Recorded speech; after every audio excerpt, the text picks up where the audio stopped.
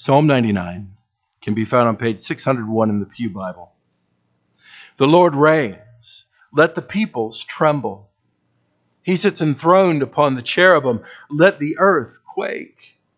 The Lord is great in Zion. He is exalted over all the peoples. Let them praise your great and awesome name. Holy is he. The king in his might loves justice. You have established equity. You have executed justice and righteousness in Jacob. Exalt the Lord our God. Worship at his footstool. Holy is he. Moses and Aaron were among his priests. Samuel was also among those who called upon his name. They called to the Lord, and he answered them. In the pillar of the cloud, he spoke to them. They kept his testimonies and the statute that he gave them. O Lord our God, you answered them. You were a forgiving God to them, but an avenger of their wrongdoings. Exalt the Lord our God and worship at his holy mountain, for the Lord our God is holy. Let's pray together this morning. Father, we thank you now for the ordinary means of grace that you have given us, for the gifts of word, prayer, sacrament, and faithful presence. God, we give you thanks. We thank you this morning that you have commanded us to apply the sign of the covenant to our children. And we're grateful, not just for Lucy, but we're grateful for Ben and Claire's obedience in applying the sign of the covenant to their lovely daughter. And Father, we pray this morning, as we've already done, we would pray that there would come a day in which Lucy would stand in front of this congregation and profess that the faith of her parents is now her own faith. And we trust and look to you to be faithful to that end. Father, now as we give a few minutes of our time to your word, we pray that you would bless this time. For we ask all this now in Jesus' name. Amen. I want to begin this morning with a question. In one word, what comes to your mind when you think of God? What one word comes to your mind when you think of God? Well, as you're considering that question, I want to read for us a well-known and oft-quoted line from A.W. Tozer's magisterial little book, The Knowledge of the Holy. Tozer writes this: "What comes to our minds when we think about God is the most important thing about us. Worship is pure or base as the worshiper entertains high or low thoughts of God." Let me read that first part of the quote to you again. What comes into our minds when we think about God is the most important thing about us.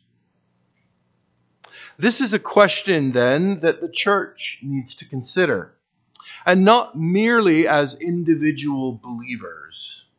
For Tozer goes on to warn us. He writes, "The church has surrendered her once lofty concept of God and has substituted it for one so low, so ignoble, as to be utterly unworthy of thinking, worshiping men and women."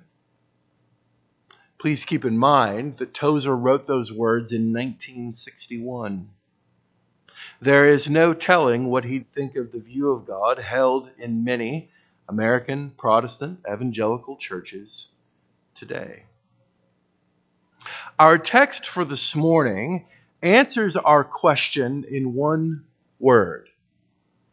Our God is holy. Did you note that?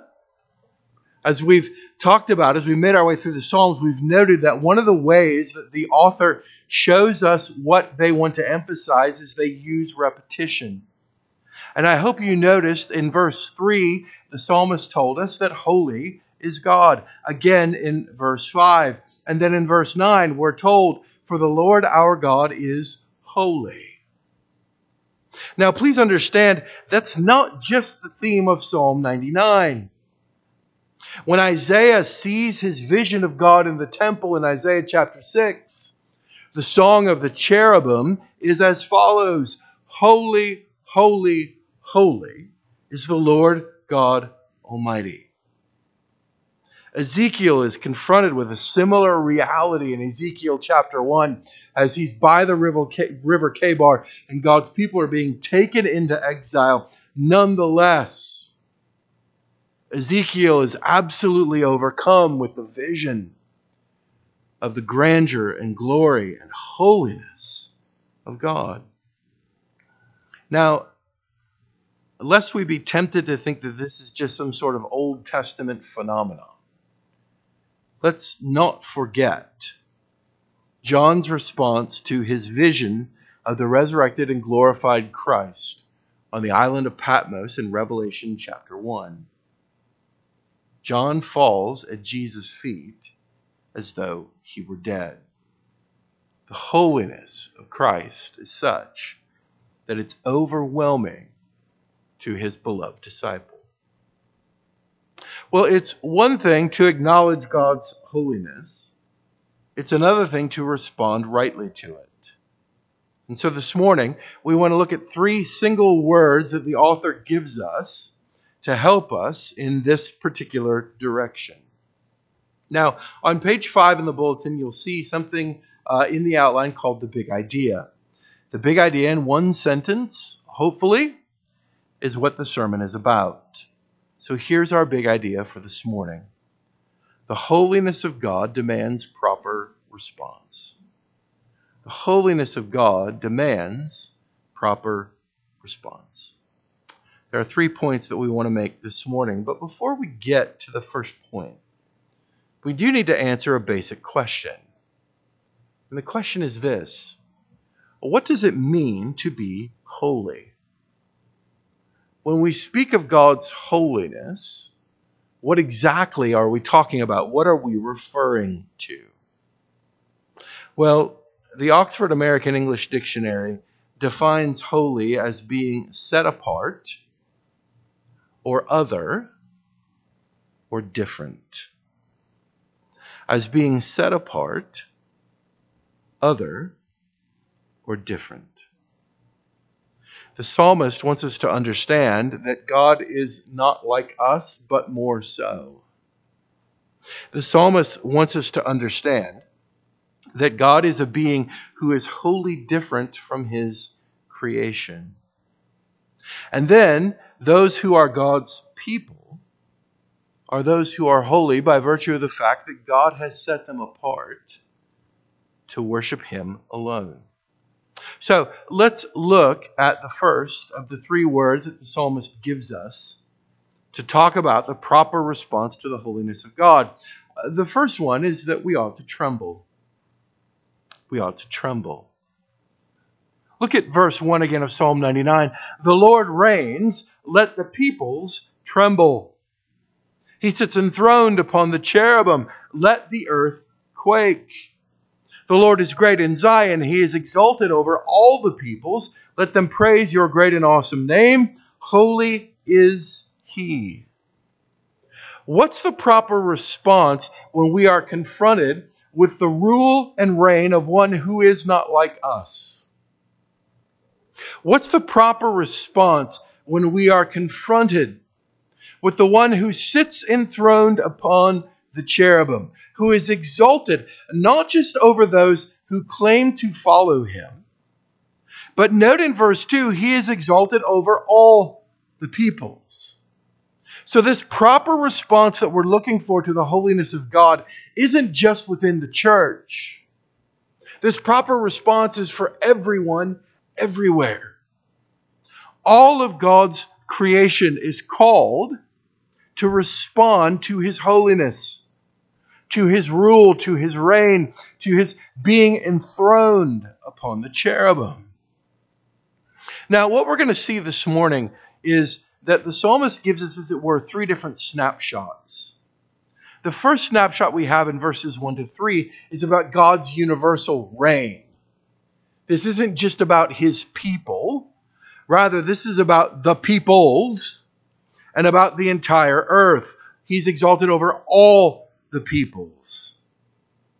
And so, because that's true, the proper response to that is that we ought to tremble. Now, I know that feels strange. It feels strange to say, for example, as John says in 1 John, that God is love, therefore tremble before him. But what seems to be a contradiction isn't really a contradiction, rather, it's a paradox. Listen again to the words of Tozer. I love this quote as he helps us think through what's it mean to tremble before him and yet to praise his great and awesome name. How do those two things go together? Listen to what Tozer says. The greatness of God rouses fear within us, but his goodness encourages us not to be afraid of him. To fear and yet not be afraid, that is the paradox of faith. Let me read that again. The greatness of God rouses fear within us, but his goodness encourages us not to be afraid of him. To fear and yet not be afraid, that is the paradox of faith. Friends, our God is wholly other. He is not like us. He is set apart, and he is absolutely different. We are created in his image. He is not created in ours. And so our right response is to tremble. I wonder, is that the picture of God that you have? That God is of such grandeur and such glory and such splendor and such holiness that all you can do when you think about it, one of the sort of most basic responses you have to that is to tremble. Well, if you've been to the Grand Canyon, you have some sense of what that might be like. I remember I was 10 years old the first time I saw the ocean. As a boy growing up in the sand hills in Nebraska, the largest thing I had ever seen prior to that was Lake Okoboji. And so the concept, standing on the shore of the Pacific Ocean in Oregon and looking out, and it just keeps going and going and going and going, made me feel tremendously small. And the power and the splendor and the glory of seeing the ocean for the first time caused me to tremble. Well, if that's true of the ocean, how much more should that be true of the one who created the oceans? The Lord reigns, so let the peoples tremble. Secondly, we're told that we ought to exalt him. We're told that we ought to exalt him. Not just because he's other than we are, not just because he's different, not just because he is set apart, but the writer of the psalm tells us that we are to exalt him for a very particular reason, and it's because our God is just. And it's not just that God is equitable, but he has established equity. And not only is God just, but God executes justice and righteousness. Now, we long, in fact, one of the great things in surveys and polls that we've seen among Americans, and one of the reasons that we're so divided right now as a nation is we look around us and we see real or perceived injustices, and we go, hey, we want it to be really different. Okay, but what would that even look like? We can't even agree on what justice would look like. We want it. We long for it. We work and pray to that end. And we're told in Psalm 99 that not only does God love justice, well, that's good, that's great, right? It's better than having a God that loves chaos or a God that loves injustice. And if you've read the Iliad or the Odyssey, you know it seems like the Greek gods they just kind of love chaos. And they love stirring the pot. But they don't necessarily seem to love justice.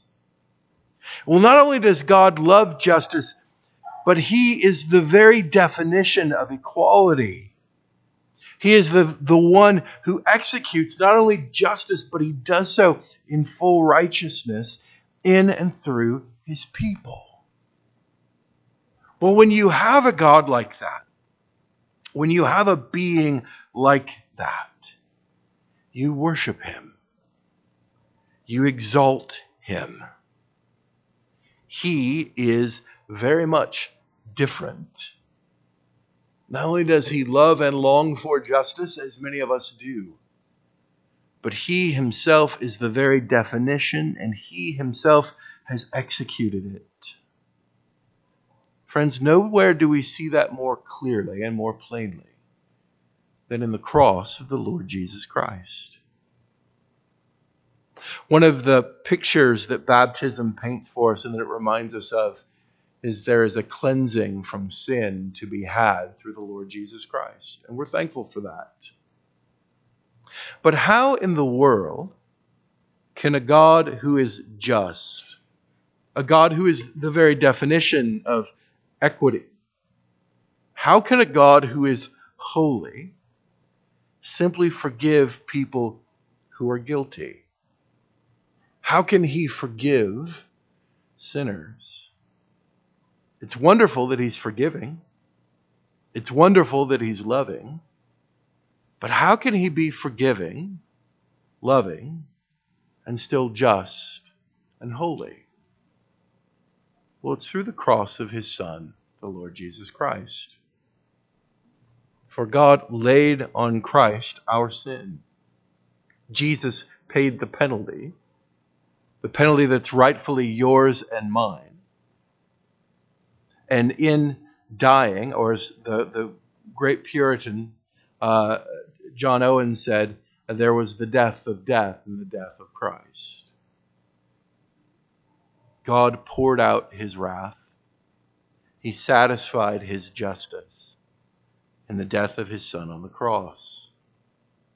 And so the one who is just and holy is also loving and forgiving.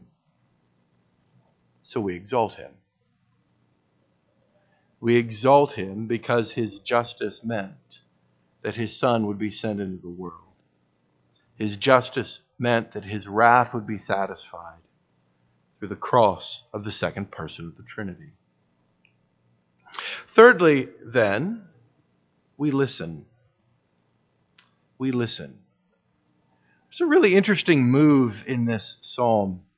He goes from talking about what's going on in the nations, and then he kind of drills down into Judah, and now he's talking about particular individuals.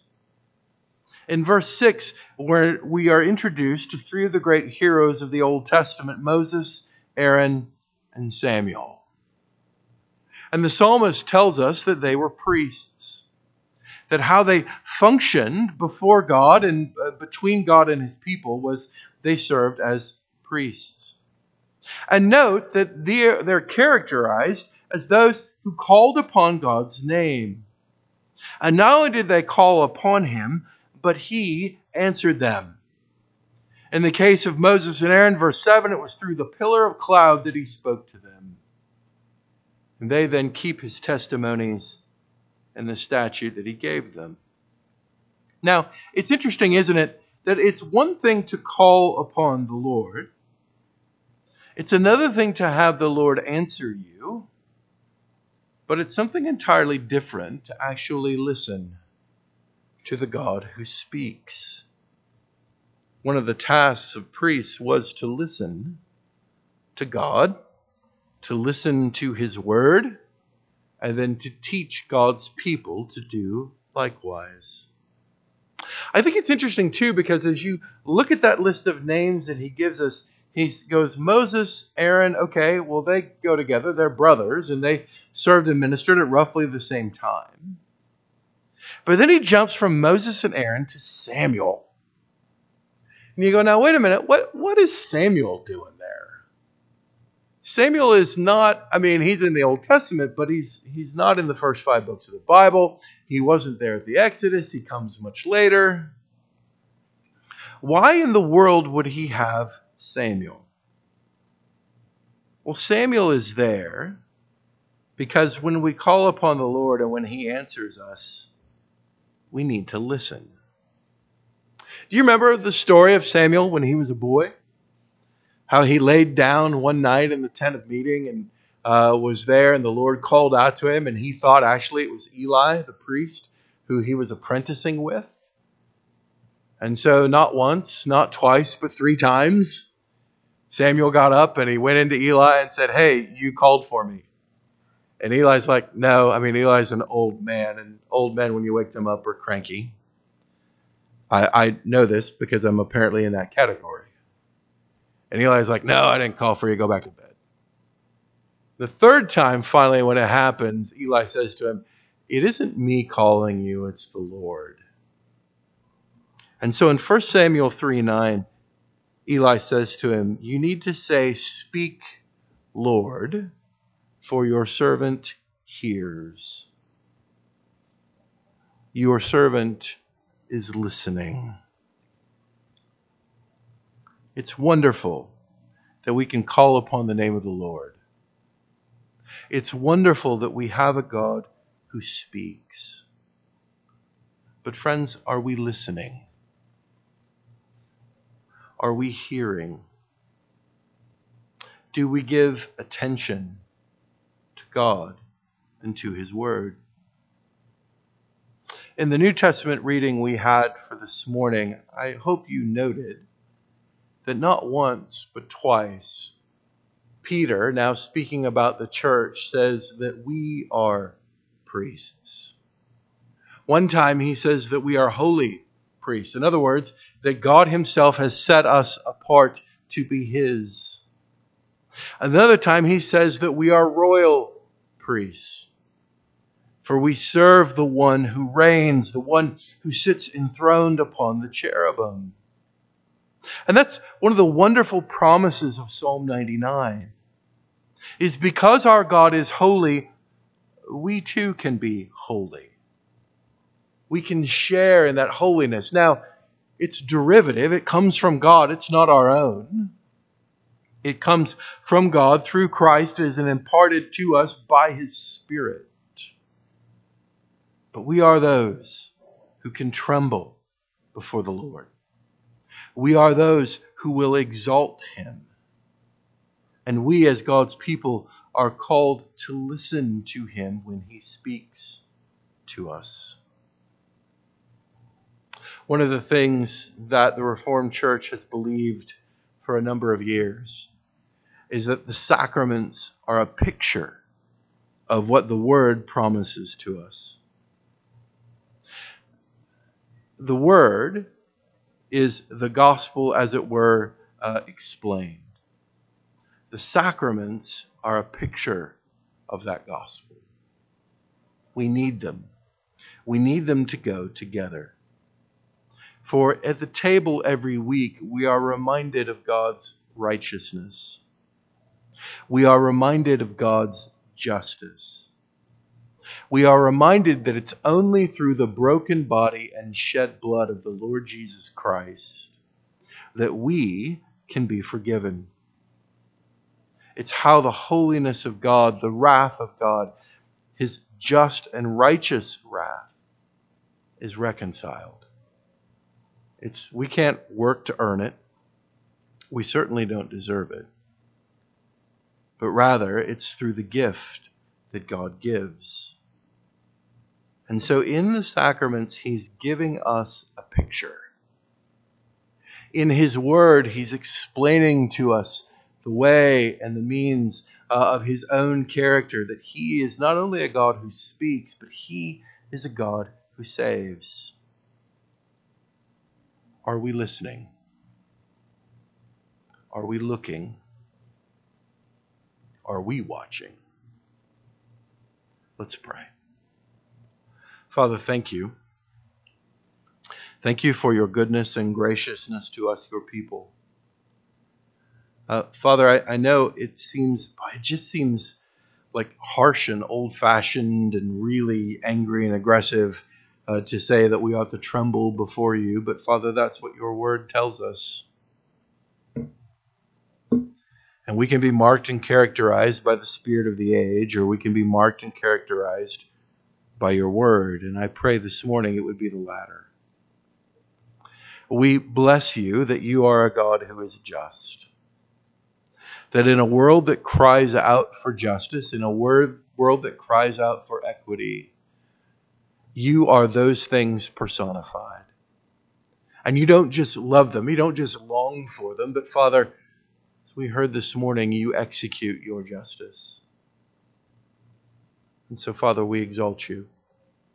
We give you praise and honor and glory, for that is rightly yours. We pray all this now in Jesus' name. Amen.